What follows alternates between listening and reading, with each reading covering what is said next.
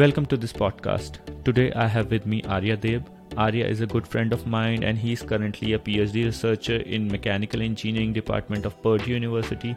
He has pursued his bachelor's from Villanova University in Pennsylvania States of United States, and he belongs to Tripura, India. And his research interests are aligned towards machine learning and deep learning and autonomous navigation, towards agricultural robotics. He has published several papers, several research articles in top tier conferences all around the world. So this amazing podcast and you're gonna love it. So here with us, Aarya, welcome to the show.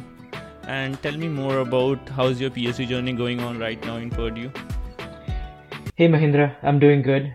Thank you for having me on your podcast. PhD is going well. We just finished up one project 2 weeks back, so started another new project. So, it's a never-ending loop, keeps going. But other than that, it's going well. How you manage your PhD time, dude? It's very difficult. You are taking some courses, doing projects, as well as doing workouts and all. How a PhD student manages in Purdue their lifestyle?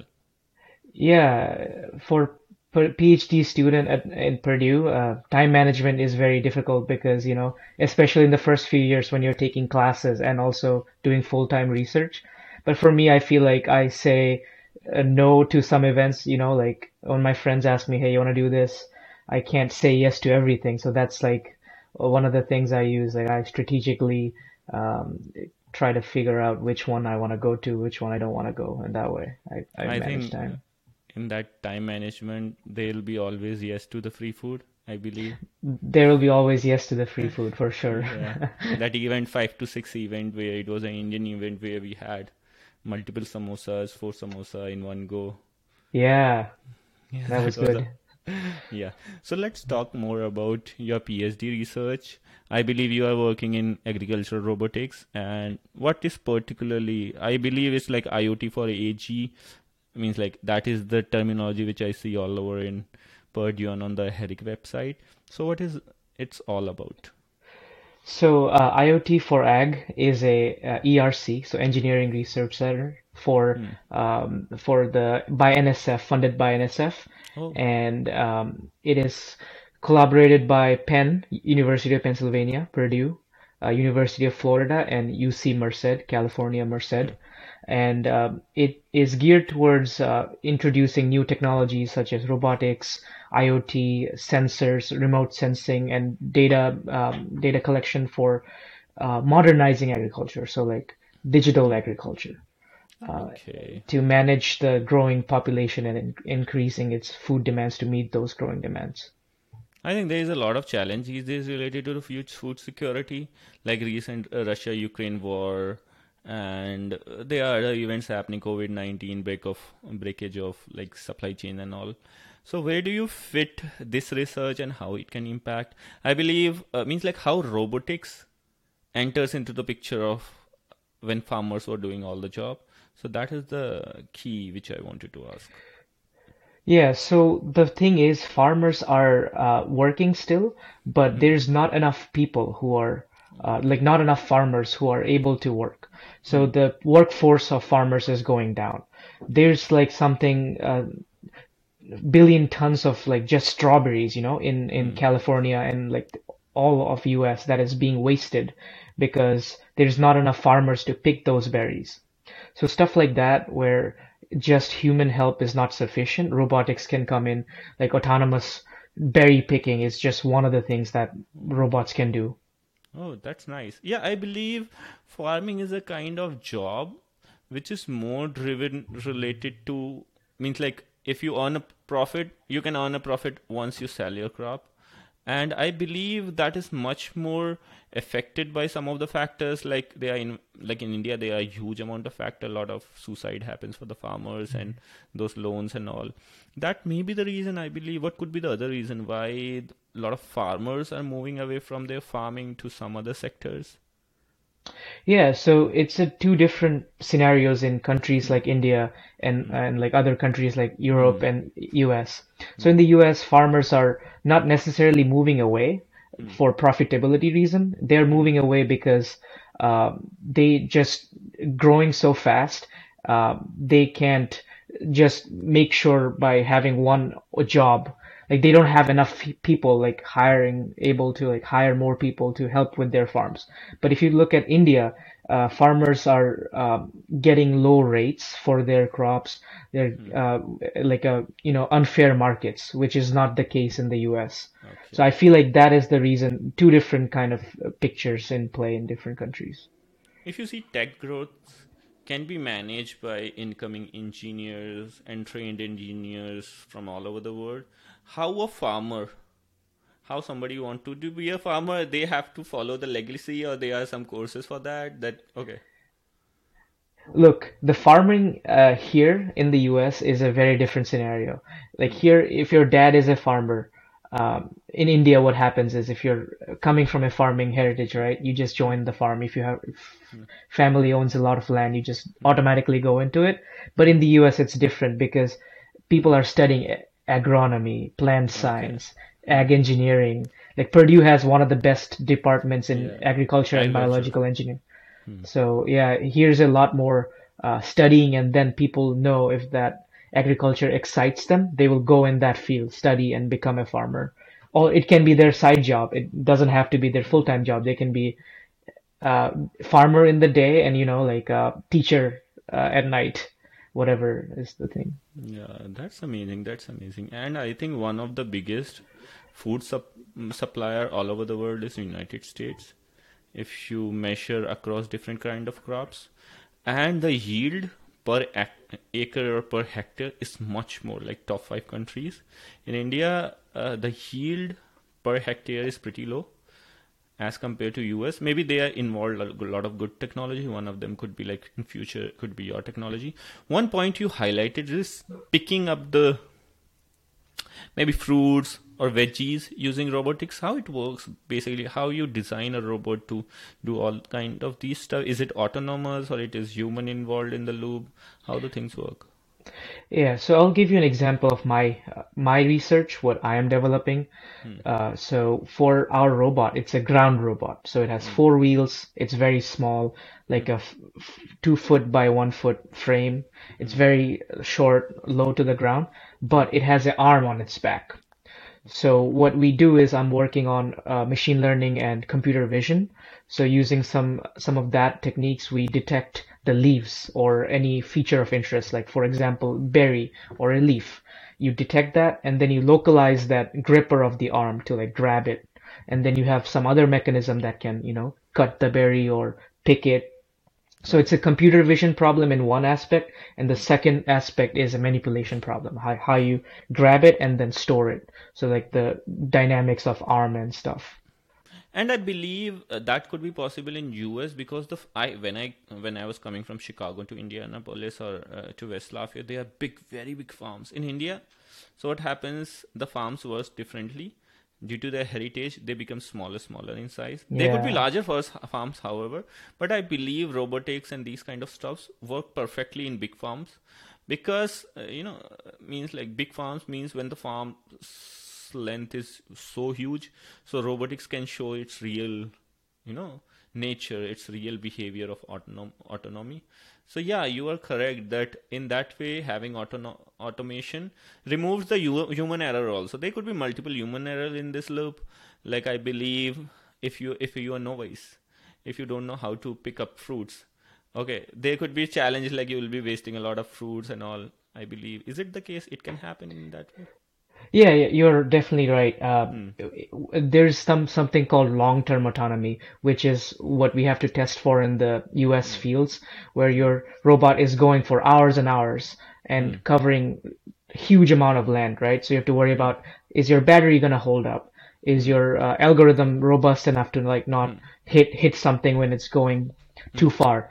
But that's something a challenge you won't have in India because smaller farms, as you said. So maybe you don't have to worry about changing battery packs or Hmm. running into other kind of issues like variability and stuff. So yeah, Hmm. both are challenges on Hmm. its own. That's true. That's amazing. Apart from that, I believe I saw one of the startup in India. They were making a drone for pesticides. Having. I think that would be in US also. How to make this process faster and even what happens when human involved in pesticides and fertilizer, there'll be a loss of, it won't be equitable along the farm. But when you have a robot doing the job, it's like it's much of more efficient, I believe. Yeah, you're exactly right. Mm, As a matter of fact, mm, last summer, I believe, I saw a demo on campus by a mm. company, like a startup company, like called Terra or something. Okay. They had a huge drone, had like six propellers, and it was like massive. Had a full tank of like pesticide, and Hmm. you just have to like plan the mission on your phone, and it Yeah. goes to that location and sprays, and Oh. then fully autonomously completes the mission. It's really cool. Yeah, and I believe it's much more faster. And apart from that, one of the factor is when the weather is extreme. For example, there is extreme heat and the extreme cold, and you have to do this work. It will be much more accessible via robotics, I believe. Yeah, absolutely. So Hmm. some of the researchers who are also students I work Hmm. with, Hmm. their job during the growing season, which is for corn in the Hmm. US, is from May to end of July, something like that. Uh, Okay. During the peak growing seasons, they have to go out in the sun, take leaf samples. So they cut the leaf and measure the leaf, measure the diameter of the plant, and Hmm. they're out, for 3 hours at a time every day. So we are trying to automate that with robotics. So once that is fully functional, hopefully this tedious task or boring task will be much more Yeah. streamlined and less Hmm. hectic. I believe I have seen people in Purdue. Those who are researchers. They wear a hat, and they having a sunscreen in their hands and all these, on their face, and be ready with 2 gallons of water and going into Yeah. the farm. It's like preparing for some like apocalypse or something like that. Yeah. Yeah, that's amazing. Apart from that, what could robotics do apart from, as you mentioned, object localization and extracting out the resources? I believe not resources, but end product from the plants and trees. What could be other things? Like one work which you have mentioned recently highlighted is like plant disease reduction. How that works? Yeah, so one big major like aspect of growth in plants is, or the yield in plants is how much disease reduction you can do. So once the disease starts in a plant, it's not very easily detectable till like it's spread a lot. But when you catch it when it's spread already, then what's the point? You have to like get rid of those products. So our goal is to like using remote sensing and all those algorithms we have. We are trying to detect diseases from an early stage so they don't spread. Okay. That way, we are trying to maximize the yield um, by catching those at early stages.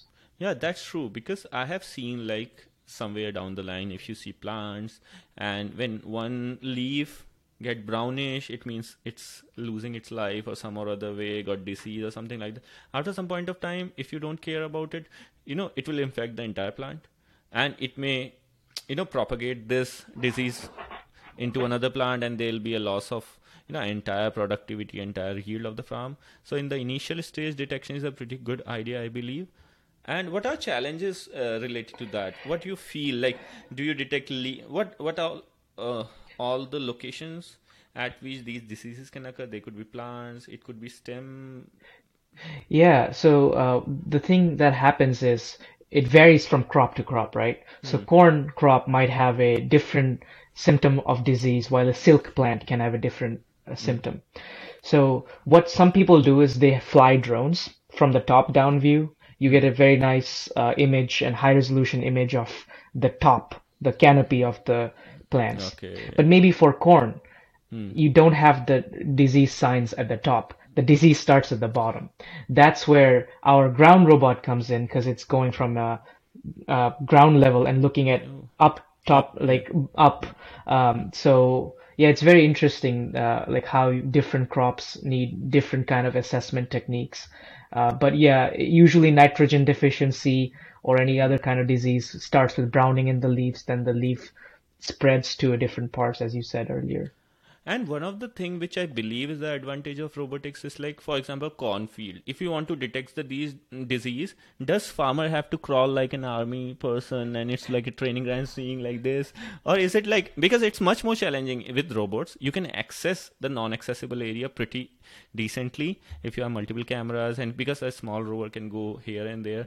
However, I don't believe a farmer can do this job much more efficiently. How it has evolved from, like, how do the farmer do that, and how the robotics can improve it. Yeah, so how our project started back in like 2020 actually is Purdue has this big tractor-like thing called Phenorobot. Okay. So it's like massive. It's like 20 foot tall and has big wheels. When Hmm. it goes, it compacts the soil and it also crushes some of the plants. Oh. So there was, before we developed our robot, there was no anything on the market, any technology that could, go under and crawl under, like you said. Hmm. So farmers can't do that because, when the plants are taller than you, when a corn plant is fully developed, it's like 10 feet, 15 feet. Hmm. So crawling under there is very hard and you're gonna like, there's not enough physically space for you to fit in. So it's definitely a challenge. And as technology develops, like it's gonna get more convenient, but it's hard as a farmer to do that. And apart from that, I believe the yield also depends upon how closer you are putting all the crops. As closer as they get, if you have seen those sugarcane farms, they are pretty dense. Means like if you go inside, you are like lost. It's like so dense, like you have to move like this, because I believe when I used to enter into such farm just to, thief out some of the sugar canes. So that I Yeah. felt that. So it's like much more, if you want to do a hide and seek over there, it's a very good place. But not, mobility is a issue. So robot can definitely help over there, I believe. Yeah. Hmm. Robots have a GPS, right? So even if they're Oh, yeah. lost Yeah. in the middle of the maze, you can still find it Yeah, using GPS signal. that's true. Apart from that, if they are challenges related to charging station, definitely you can have a charging station directly onto the farm itself, in the middle of, you know in the middle of the farm, or somewhere you can have the accessibility. And when robot can have its own intelligence, like when, like for example, five robots are operating, you can have a policy, you can have a plan. Okay, four of them right now it's at 50% charge, and one is going like 40%. How many should charge at this point of time, so that three will be available right now if two are charging? So making this policy to make it much more, I believe, maximum yield with minimum charging and all, this kind of problem is like very good to solve. Yeah, that is a very good idea actually. Like Hmm. the Hmm. robots communicating their battery status with Yeah. other robots in the group. That is like a very good method to optimize that. Hmm. But primarily, what I think is Hmm. the bottleneck is the Hmm. drones. Their flight time is like, 20 minutes, Yeah. 30 minutes max, Hmm. and even like 10 minutes with like payload. Hmm. But ground robots can typically go for like 2, 3 hours. And Hmm. with ground robots, you can just have a fresh battery pack, right? You just swap it, you're done. Oh. But with drones, you don't have that luxury. You have to like land them and, charge Hmm. or add the new That's true. battery. It's a Hmm. process. Yeah. But University of Pennsylvania is actually developing Hmm. a supercapacitor type battery. So yeah, we'll see how that project turns out. Okay. And I believe one of the thing which can be done is like in army technology surveillance and finding people in the forest. You are finding like this application called swarm robotics, Hmm. where if it is a very kind of very large farm, and like your drone's capability is like 5 minutes, 10 minutes of flight, you can have multiple drones and adjust. Have you seen those pictures? Means like bot labs. They make like when it is like Republic Day, they make that Yeah, jhanda, that flag of India. yeah, yeah. So these kind of robots can also be used in a intelligent way to optimize the best possible way in which they can deliver their task, or either spraying, or clicking pictures and all. Yeah. Yeah, that's a true. Those Hmm. swarm robots, they look not only cool, Hmm. but they also like, do the Yeah. job in a very effective way, like Hmm. capture different angles, right? But Hmm. one more thing I want to point out Hmm. is also something also currently going on in our project. Hmm. When you have drones, Hmm. you're going too close to the canopy. If you Hmm. want a up close picture of the leaf, the wash from the propellers makes the leaves, like Yeah. disturb and they like flop around. So we are trying to design a drone that has minimum wash, so you can go Hmm. as close to the leaf as possible without having to worry about Okay. disturbing leaves in Or the there air. could be a adjustable camera which can come out like with a Yeah, rope, click a picture, and true. come Yeah. out like this. That would be much amazing. Yeah, those people who can see from farm, for far, they are seeing what this robot is doing. Like it's like doing, wires coming out and clicking picture Yeah. again going out. That is amazing. Apart from that, that is a very good research area to have disease protection because, and what you mentioned like wash, that is also a very amazing. Apart from that, there are some amazing discoveries going on around this area called robotics and how we can involve tech into robotics. One of them is like some of the people are making indoor farms, very big indoor farms, where robots, which could be manipulated, are doing a lot of jobs like spraying water to the plants and picking them up, and these things are also happening. Oh yeah, that is actually a cool Yeah, thought process. Like if yeah, you're having your farms in indoor, it's much more controlled environment, yeah. so you don't have to deal with the harsh environment, and you Hmm. can control many variables. Yeah. So like you can get the exact amount of crispiness in your leaves or something like that. You can Hmm. probably also control the amount of light Hmm. and characteristics of the plant. You can like engineer the plant to give you, Yeah, that's true. yeah. That's amazing. One of the thing which I'm seeing a lot of companies or basically startups, they are only focusing on big indoor farms that are like with the help of limited number of people and having entire thing autonomous. So they are small rovers, they are manipulators, all of them doing certain kind of tasks. So one is picking up the product, and one is like having new, when some plant died, there is a life of that. There is one which is like having a new plant, you know putting over a new seed and properly watering it and putting pesticides. One is like watering it properly, and there are sensors on the soil also, like they are monitoring how the chemical constituents and the level of manure is in the plant, so that there will be no plant should die and they have maximum yield. Yeah, that is true. Hmm. So the people who are looking at that data, Hmm. it becomes then a data science Hmm. problem. Oh So yeah. you have soil moisture sensor, soil temperature, and I believe there's also something like a rainfall, which doesn't happen in the um, indoor farms, but for outdoor Hmm. farms, of speaking, there's like all kind of sensors. Yeah. So you can optimize your conditions depending on the if there's enough rainfall or not. Then you Hmm. trigger your sprinklers, you know. Hmm. Using all that data, you can really leverage that. And as far as indoor farms, uh, so in industries, we have had robots for like decades, right? Yeah. Making cars. Yeah. So I feel like when we have farms moving into indoors, like a conveyor belt, Hmm. then we already know the experience from like the past 50 years, how robots work. So we can really optimize that scenario. I think that'll Hmm. be really, really good thing in the future. Yeah. I think tech will be having a huge amount of impact on agriculture sector because agriculture sector is so fundamental to our existence.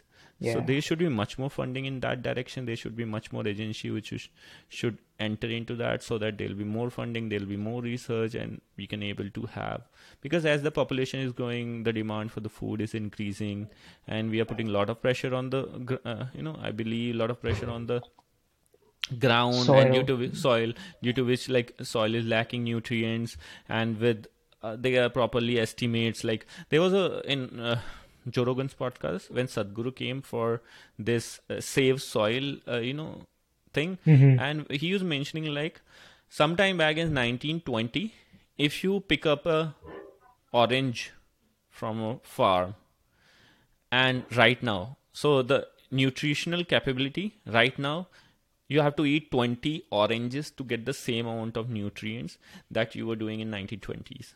So why it Wow. happened? It's like because soil upper what do you call it? Upper, soil is the upper crust, so The it's topsoil. losing. Yeah, it's Yeah. losing its minerals. It's losing its some of the characters, losing its biodiversity. So biodiversity, bacteria and viruses, I believe bacteria and fungi plays a huge amount of role in the growth of a plant. And so what happens, and essentially it acts as a manure. So what happens, your fruits get more enriched with nutrients as compared to what's happening right now. So what we did was we are continuously degrading the soil, quality, and we are putting more pressure on the soil again and again. So there is a proper planning. Previously what happens, so they used to grow one crop and leave the entire crop for the entire year, and then again, so it used to replenish itself, then again grow Mm. it. Right now it's like in one year a lot of people are putting five crops different ways, so soil is not getting a chance to be much more, I believe, have that organic content. Yeah. Yeah, you mentioned a very good point actually, because robotics right now in agriculture, we're not focusing, not that I know Hmm. of like we're only focusing on plant disease detection and Hmm. like fertilization, Hmm. like how to spray the fertilizer and Hmm. stuff.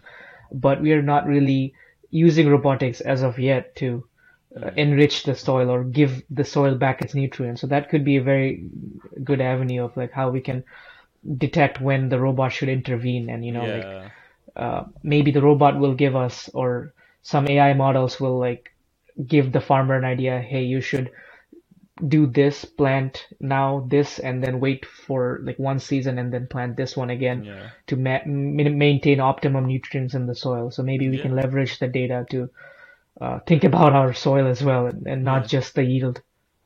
And apart from that, there are other stresses on the water. Say if previously, when you used to do farming, the water was much more pure. Right now, if you see the water quality used for irrigation, it's much more corrupted via some of the, I believe, pollutants in the rivers and all.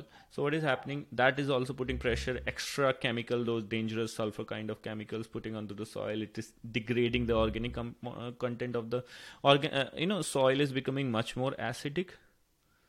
So it's a Yeah. research, yeah, it's a research that is showing soil is becoming much more acidic. So it's very difficult for plants. Plants is having stress. So there is a friend of mine. She was working in agricultural department. Purdue has one of the best agricultural departments. So she was mentioning what her work was. They were putting sensors all over the ground and measuring the water content and temperature, water content, and humidity absorption of the soil. And later on, this work can be extended for measuring the minerals, manure level, biodiversity of the soil. I believe this is a good research area as well. There is a tech involvement in agriculture. Yeah. Absolutely, yeah. Hmm. The because data is going to be so powerful in Hmm. the agricultural sector in the next few years, that Yeah. even small farmers, they are scaling their business to become Hmm. big just by leveraging data. So Hmm. separating like people who are just going with what the rest of the market is going, Hmm. and there are some farmers who are using that data from soil moisture and what is their minerals levels and their plot of land to like maximize Hmm. their yield. So Yeah. yeah, I think we need more research on that area for sure to Yeah, means fully. like a lot of chemical scientists, a lot of sensor development technologists should enter into the picture and make this soil much more. So they'll be like, you can make it like a, I believe, entire pipeline. So there'll be a sensors all over the ground, data collection procedures, robot is in the picture, and when robot need to intervene, when farmer need to take care. So there should be a proper, like, I believe, a generalized pipeline which is like, so that happens in the industry also, one, for example, one part robot is not able to intervene over there, then there is a supervisor who come across, so they make sure that they are able to maximize the production. So buying this strategy, having different kind of people involved, different kind of technologies involved, so even camera feed, sensor feed, there are all these things happening in the automotive industry. I believe there is much more need to be taken care of this fundamental level. Yeah, I absolutely agree with that. Hmm. So if you look at our main research agenda of our ERC, the Hmm. IoT for Ag, there's three Hmm. thrusts. Hmm. Thrust one, which we are just doing robotics and sensor. Thrust two is data communication. So Okay. not only collecting that data is important, but how you transmit that to like the robots, to the inter-sensor communication. Hmm. And the challenge there, what I want to mention is, if you think about like some places in India which doesn't have internet signal or doesn't have good GPS connectivity, Hmm. Hmm. how you transmit that data using a special sort of Wi-Fi, low Hmm. frequency, high range Wi-Fi transmission called LoRaWAN. That's Hmm. also another interesting technology that comes into play. And Hmm. lastly, Thrust 3 is Hmm. just data analysis. So like Hmm. post-processing that data and making sure all three thrusts are working with synergy to like Yeah. make sure the Hmm. mission is fulfilled. Hmm. And one more thing I was reading about indoor farms. So a lot of, if you see right now, everything is like horizontal farming. So it takes up a huge amount of space. However, their concept of vertical farming, if you compare in terms of area it covers, as compared to the yields you can get, that is phenomenal. Like vertical farming is also growing for some of the thing, like for some of the plants is possible, like those who are like climbing plants, you can make them much more vertical. There could be some plants which looks like vertical but they are like bent towards backside. So they, however, means like bigger plants can be done vertical farming, like sugarcane. It doesn't make sense, like cantival coming out like this. So for some plants there is a higher probability we can do vertical farming. Those are like potatoes and all. Oh, like so by vertical farming, are you referring to those huge walls where you plant like one on top of each other? Okay, okay, Yeah, I yeah, see. yeah, Yeah, those are vertical farming. It have, you can have better spacing. And right. apart from that, one of the thing which I was reading is like, from top you generally irrigate from top. So what happens, the remaining water which is generally Uh, lost while doing horizontal farming is keeps on coming down, keeps on coming down, and there is much more utilization of the water as well. So a lot of research is going on around that vertical farming, how to make it much more accessible and for more and more plants. So it's a very decent research area, I believe. yeah, for sure. Yeah. And I think it's also part of some, if you see the planned city that Abu Dhabi is doing, Yeah. they are also doing some concept of vertical farming, and Hmm. not only looks aesthetic, but it's also probably much more efficient than Yeah. horizontal farming. That's true. That's a good thing to do. Apart from that, if you see even vertical farming, there are some of the factors which are involved in vertical farming is accessibility. So their robots can play a huge amount of role. When plants Yeah. is on the same level, you can have human also can pick up the thing. But however, if you are talking about 10-meter height, so there robots can play a very huge. It can climb. They could be like wall hanging robots. They can Yeah. do picking and all. So robots also can involve a big, hand over there, I believe. Yeah. Yeah, for sure. Hmm. Yeah, you have big gantries. They can just localize, okay, row Hmm. two, column five, like pick that Yeah. plan, just how they do it. And have you seen those parking lots in like Yeah. movies or some in Chicago? Yeah. The cars like placed like that. So like Yeah. this row, this column, which is pretty Yeah, cool. yeah, that's true. Vertical farming, as you mentioned. A lot of countries are putting a lot of effort, like UAE, Yeah. India, and India being 75% of the wheat of the entire world comes from Russia and Ukraine. Now that wheat is being controlled by some or other ways, or it got controlled due to this war. So a lot of effort these days are putting, a lot of pressure is putting on like food security, and food security is related to climate security or climate crisis. So as you mentioned exactly, like these days if you see summers are getting even hotter in Europe. When it was hotter Yeah. in India, nobody cared about. When it happened to UK, those roads are getting melted in a way because they use more charcoal or charcoal, whatever, charcoal. So I think both of them are related in some or other ways, climate crisis and food security. Yeah. Yeah, unless you can decouple the two, right? Like Hmm. unless you fully switch to indoor farms Hmm. where your climate is fully Yeah. controlled. But hey, that future is still not there yet, so we have to worry about our climate Yeah. and how that affects our agriculture. Hmm. And one thing which I was also seeing in the indoor farms, so you can have more number of harvests a year as compared to ordinary land.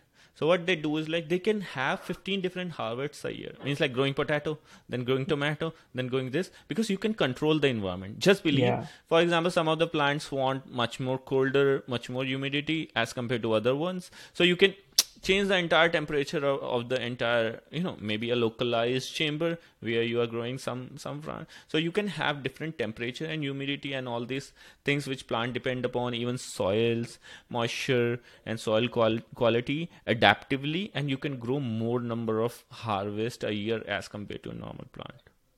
Absolutely. Hmm. Yeah, controlled conditions does play a Hmm. key factor in controlling the environment. And Hmm. I'll give you an example. Have you seen those greenhouses by Herrick at Purdue? Yeah, yeah, I've seen that. Yeah, so only corn grows only in like May to end of July, right? So Hmm. if you want to do experiments, like when we have to do some data Hmm. collection Hmm. outside that season, those plants are not available. So what we do is we go to the greenhouse. Hmm. And if you go there, you will see that they have a huge box of switches, like a panel box. They have like lights, they have different fan speeds, Ah, they yeah, have like all kind of crazy stuff, yeah. and they have plants like year round, like just Hmm.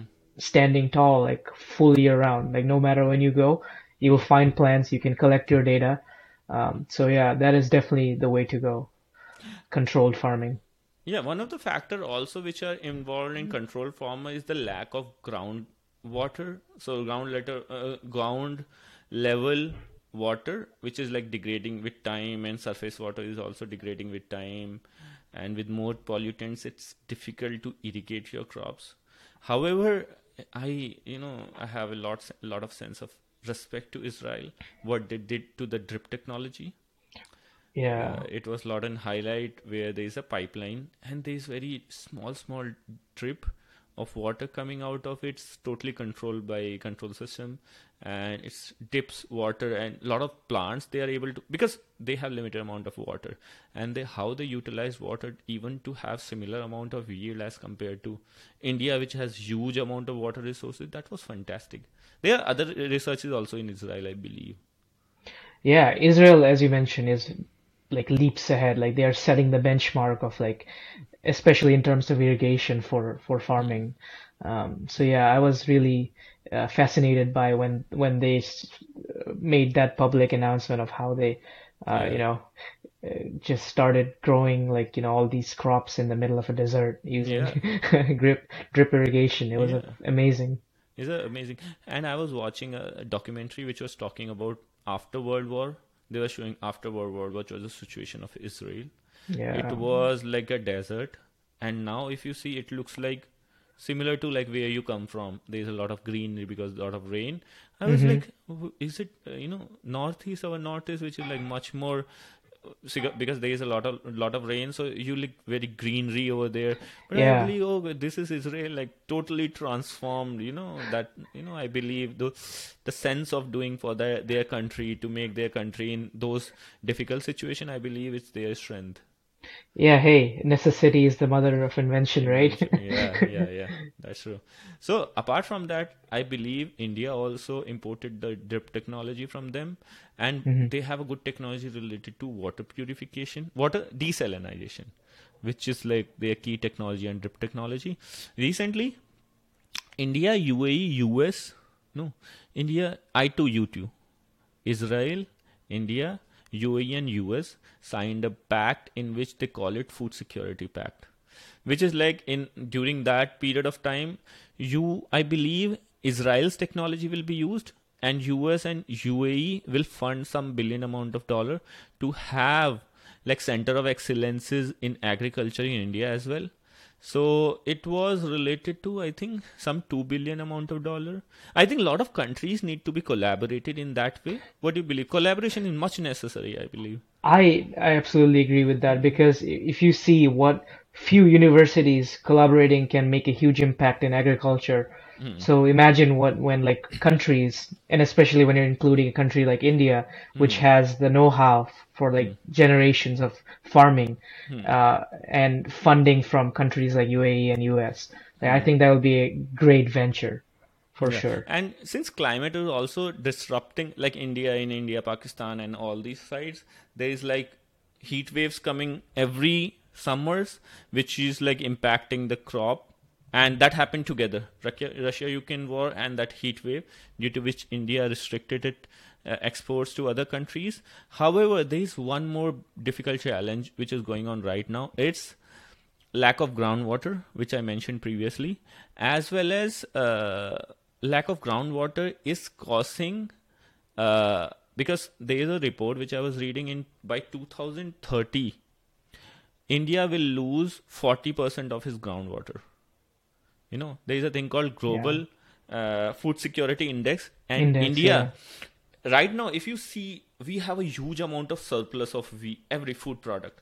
There was a time when we didn't have, but we ranked 68th in that out of 120 and 130 like that, Hmm. because this freshwater challenge. So that's what you said exactly. We'll need those robotics and tech into that, so that we should not over irrigate. Yeah. Yeah, and there is population challenge also. I think robotics is also doing a lot of stuff in pollution handling of rivers and water resources. Yeah, you're right. So right now, I think even if we know that by 2050, like the population will like we have to ramp up our production to keep up with the growing population.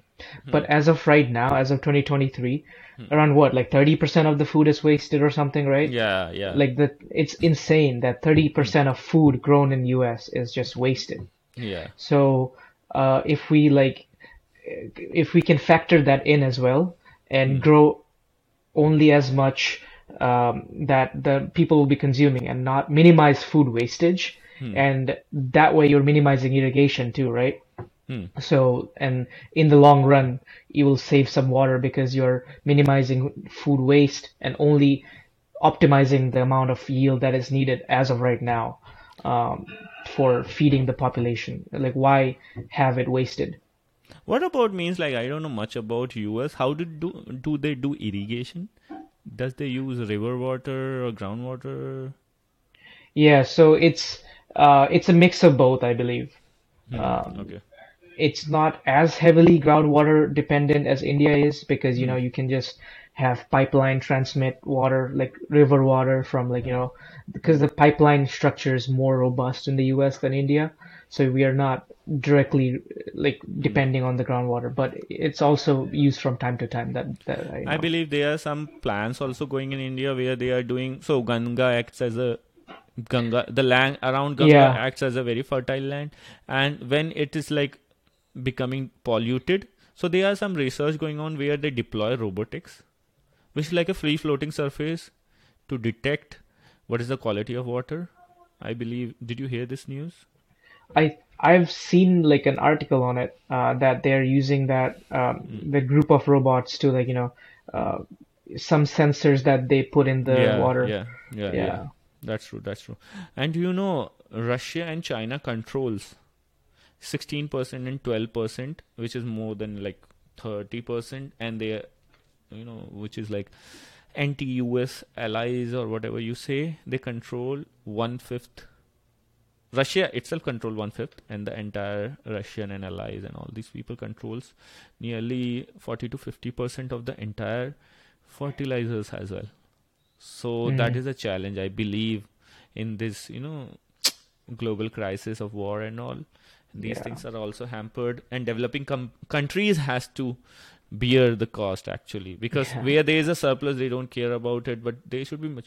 What is the objective of UN and having these fights again and again? And there is a lot of impact of Russia-Ukraine war. Since you drive, you have a much more understanding of gas prices.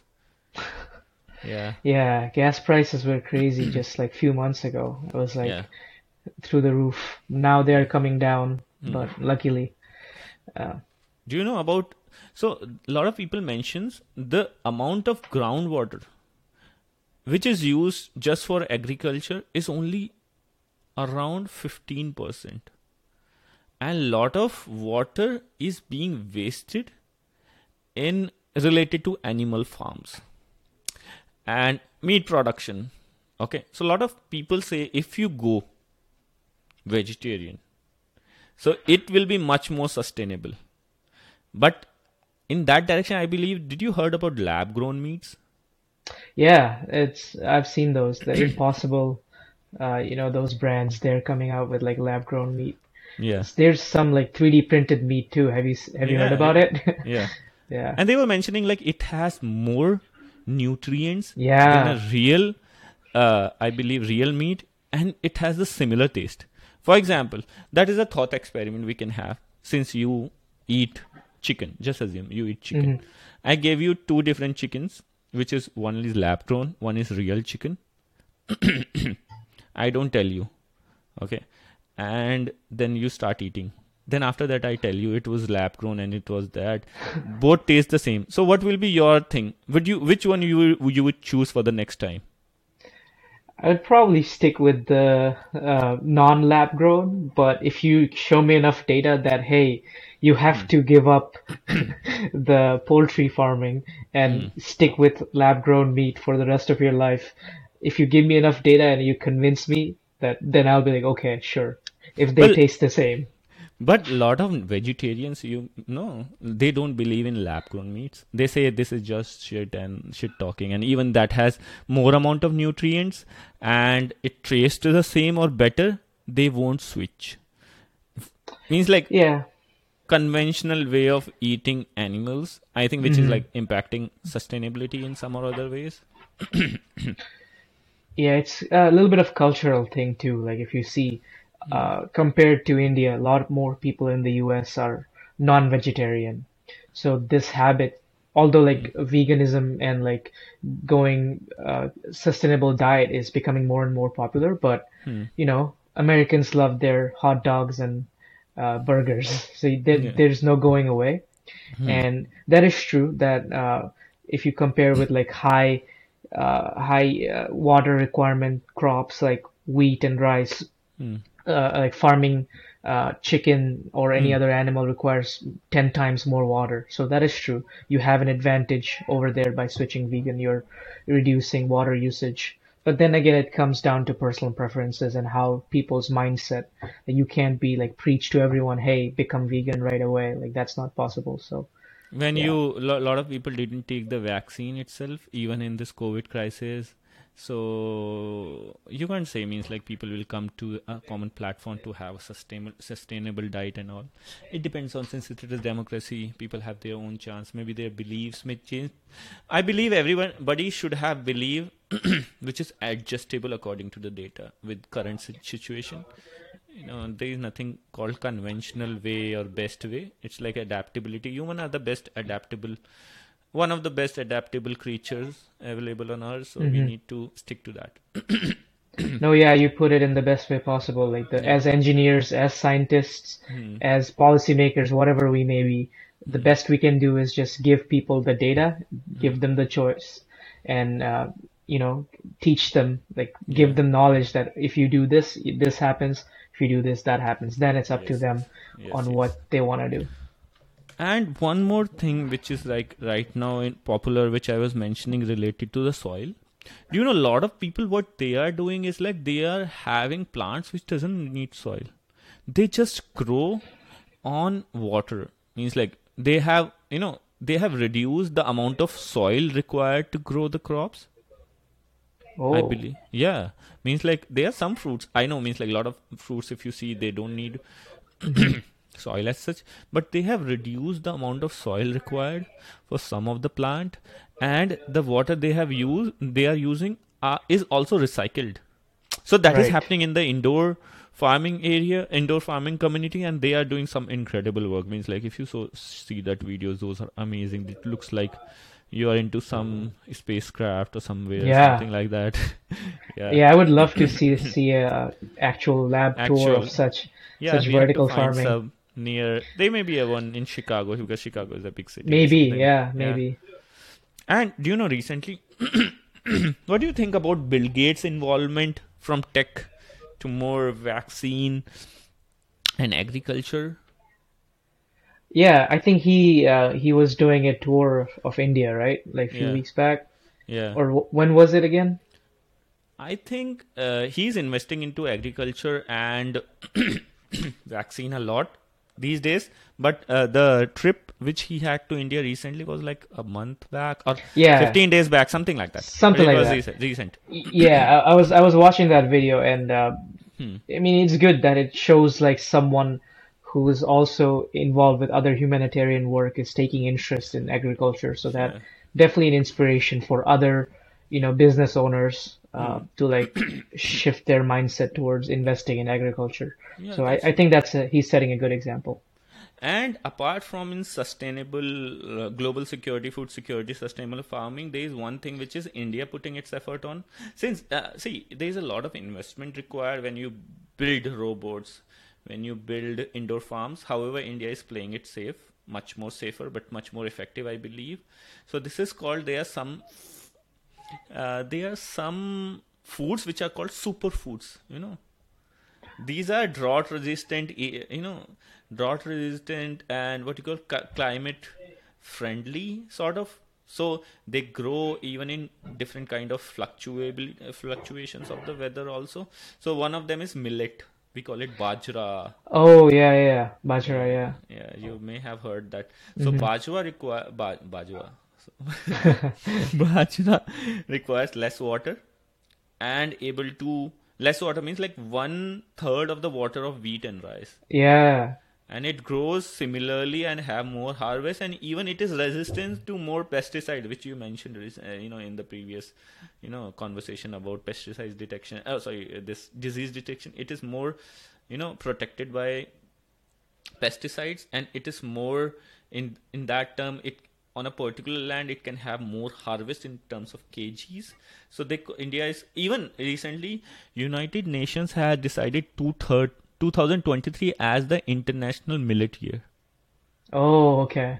because of India's contribution in the millet. And Orissa is the state which is like topmost in doing millet farming because they are incentivizing farmers in that direction. Right. I think incentivizing plays a very important role in giving farmer a motivation to bring those crops into the picture. Yeah, and sticking with them long term, and Hmm. another thing that UK is doing, I think, is they moved to a lot of farmers in the UK are moving to quinoa farming. You know what quinoa is? No, no, no, no. So it's like that. It's like a breakfast type of thing. It's like similar to millets in terms of like characteristics where it doesn't require as much water, and Hmm. it's very healthy too. So it has Hmm. much more nutrients than like traditional rice or wheat, Okay, okay, okay. and I think that's UK's version of millets. Um, Yeah, and yeah. it's as tasty as wheat because wheat. I'm saying wheat. Okay, let me be specific. Okay, not weed. Okay, wheat. And I believe when he came, Bill Gates came, and he even in the front of media, he made a millet patty also, which was as tasty Mm, in the front of yeah. Smriti Irani, which I don't know if she's handling the food ministry or not, but he made a those because India is doing a lot. There is an agriculture institute in Pusa which is putting a lot of effort to grow millet, and they have written some papers, and even they are able to have 25% more yield of some sort of Wow. wheats. So millets they are doing fantastic, but Hmm. wheat, chickpeas. So even in US and Germany there is a lot of research on chickpeas. So chickpeas is also a superfood. Okay, they are Yeah. resistant to, and they grow in less. Germany is doing an incredible research in that. So he came and he has seen, and he has even Bill Gates notes which he writes on LinkedIn. That was fantastic on his website. He writes.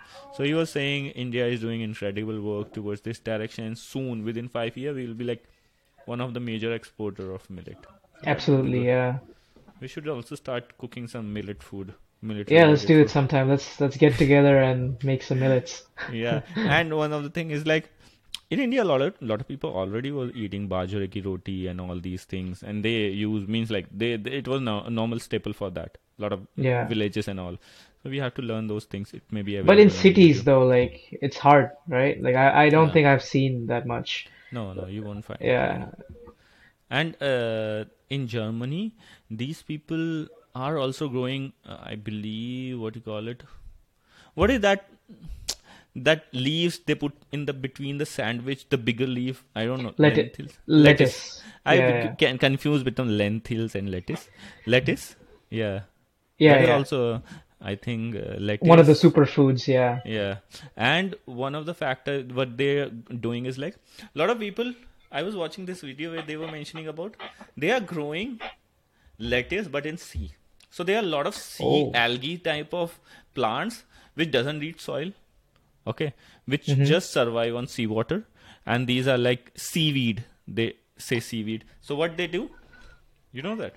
Yeah, yeah. So seaweed is a very popular Japanese. It's very used Yeah. like in Japanese cuisine. You see, in Eastern culture, if you see in Taiwan, Japan, China, a lot of Yeah. people use that, Use seaweed. but Yeah. it's not very popular in, I believe, in Western world. So what True. they are doing, how they are doing it, actually Japan and all these people see the natural, extract out the natural stuff. What they are doing, so they are putting ropes inside the sea, and Mm-hmm. those seaweeds grows on that, and they then remove it, and it is as tasty as, there are companies, startups related to that direction as Nice. well.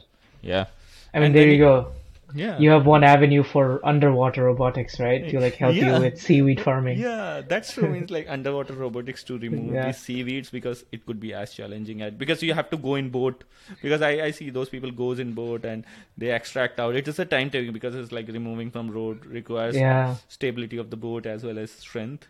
Yeah, robot can definitely play a role. You have a lot of job opportunities. Yep. Congratulations, you are hired.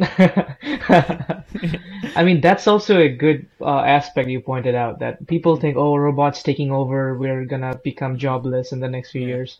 But yeah, that's not necessarily the case, right? Like robots are sometimes making more jobs yeah. by performing those jobs that And humans won't quality of otherwise. jobs also, quality of Exactly. jobs, you are shifting more from automated type of job, means like repetitive task, to more of a quality task and much more Yeah, white collar jobs. So exactly. robots, apart from, if you see, definitely like, when they'll be like uh, self-driving cars, so definitely there'll be a challenge to those people who have a regular income from taxi driving.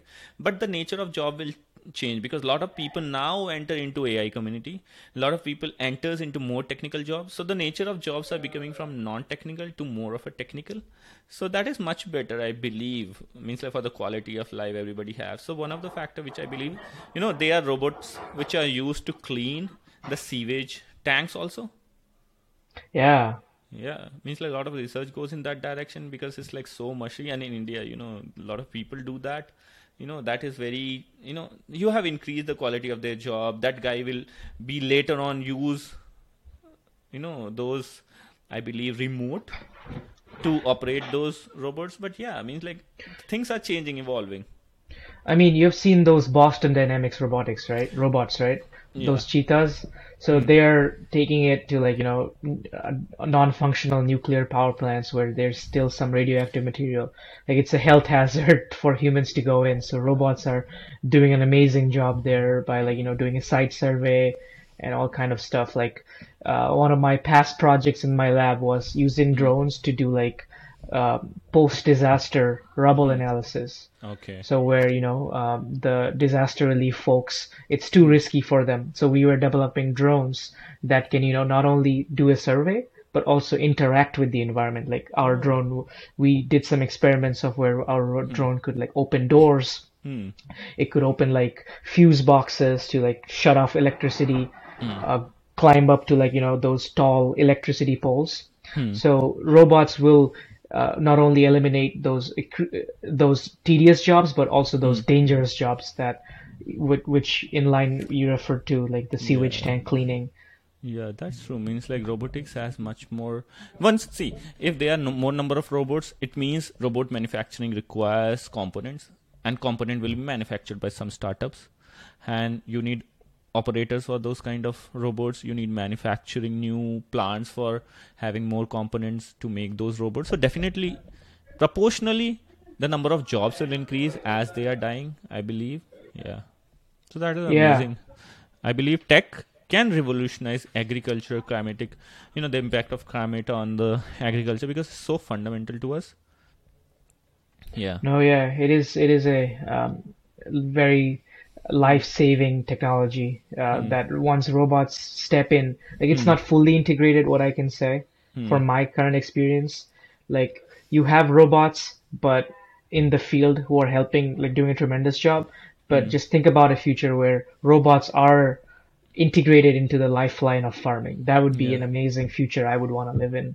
Yeah, then more people will get more time to understand themselves and to live a more easier life. I believe more like getting more going, that when people's job reduces, they have to do more of like 5 or 10 minutes of job, then they reflect back inside and Yeah, they understand the human nature, and it's much yeah, more, the society will become much more collaborative instead of having this monkey brain of, okay, jealousy factor, okay, meri job chun li, my job is gone, or something like that. It will be like yeah. much more socialist, which much more, everybody will be having much more essence of best lifestyle and much more equality, I believe, with Hmm. time. And one thing which I was mentioning about I2U2, which is a collaboration of 4 different countries, so they are also investing a lot on climate thing. So that is like putting more, because however agriculture and climate are related in some or other ways. So you have to control the use of CO2 producing cars. So a lot of investment. Recently, this Bill Gates, when he drive a tuk-tuk which is properly zero emission electric. So that is like autos. Yeah, and a lot of funding are also going in renewable hybrid sources, and a lot of people in India are also working on ethanol blending. They're Hmm. adding some sort of, so Brazil is the top one in that. So they are doing. Right now we are at, I think, 18% of ethanol blending or some number with, I think, 20% of ethanol blending into petrol. However, Brazil is much higher, like 30, 35, something of that number. So it doesn't reduce the calorific value, but there is less unburned carbon. Emissions, Yeah, yeah, yeah. unburned hydrocarbons. Hmm. But yeah, this is a transition phase. Like, Hmm. we're switching from fully internal combustion to like, hybrid, and then there's EV, full EV. So that we Hmm. are in the transition period for sure. But Hmm. um, yeah, let's see where this takes us, right? Like, ultimate goal is full EV. Yeah. Like, we can't deny it, but Yeah. too bad Yeah. for the petrol heads like us, right? Who like our gas guzzling cars, but Yeah. still, like, the future is EV. We can't deny Yeah. that. And one more thing about, like, in the end, if we summarize, so there are something like robots, data analysis, technology plays a very important role.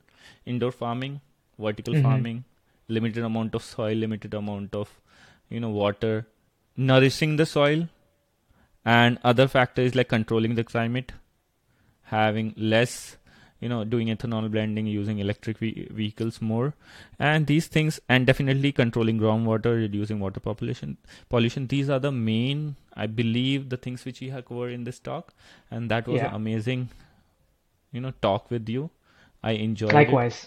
Yeah, Yep. I enjoyed it a lot, learned a lot from you. For such amazing podcast and for more number of guests, I want you to support me by subscribing to this channel. See you. Bye bye.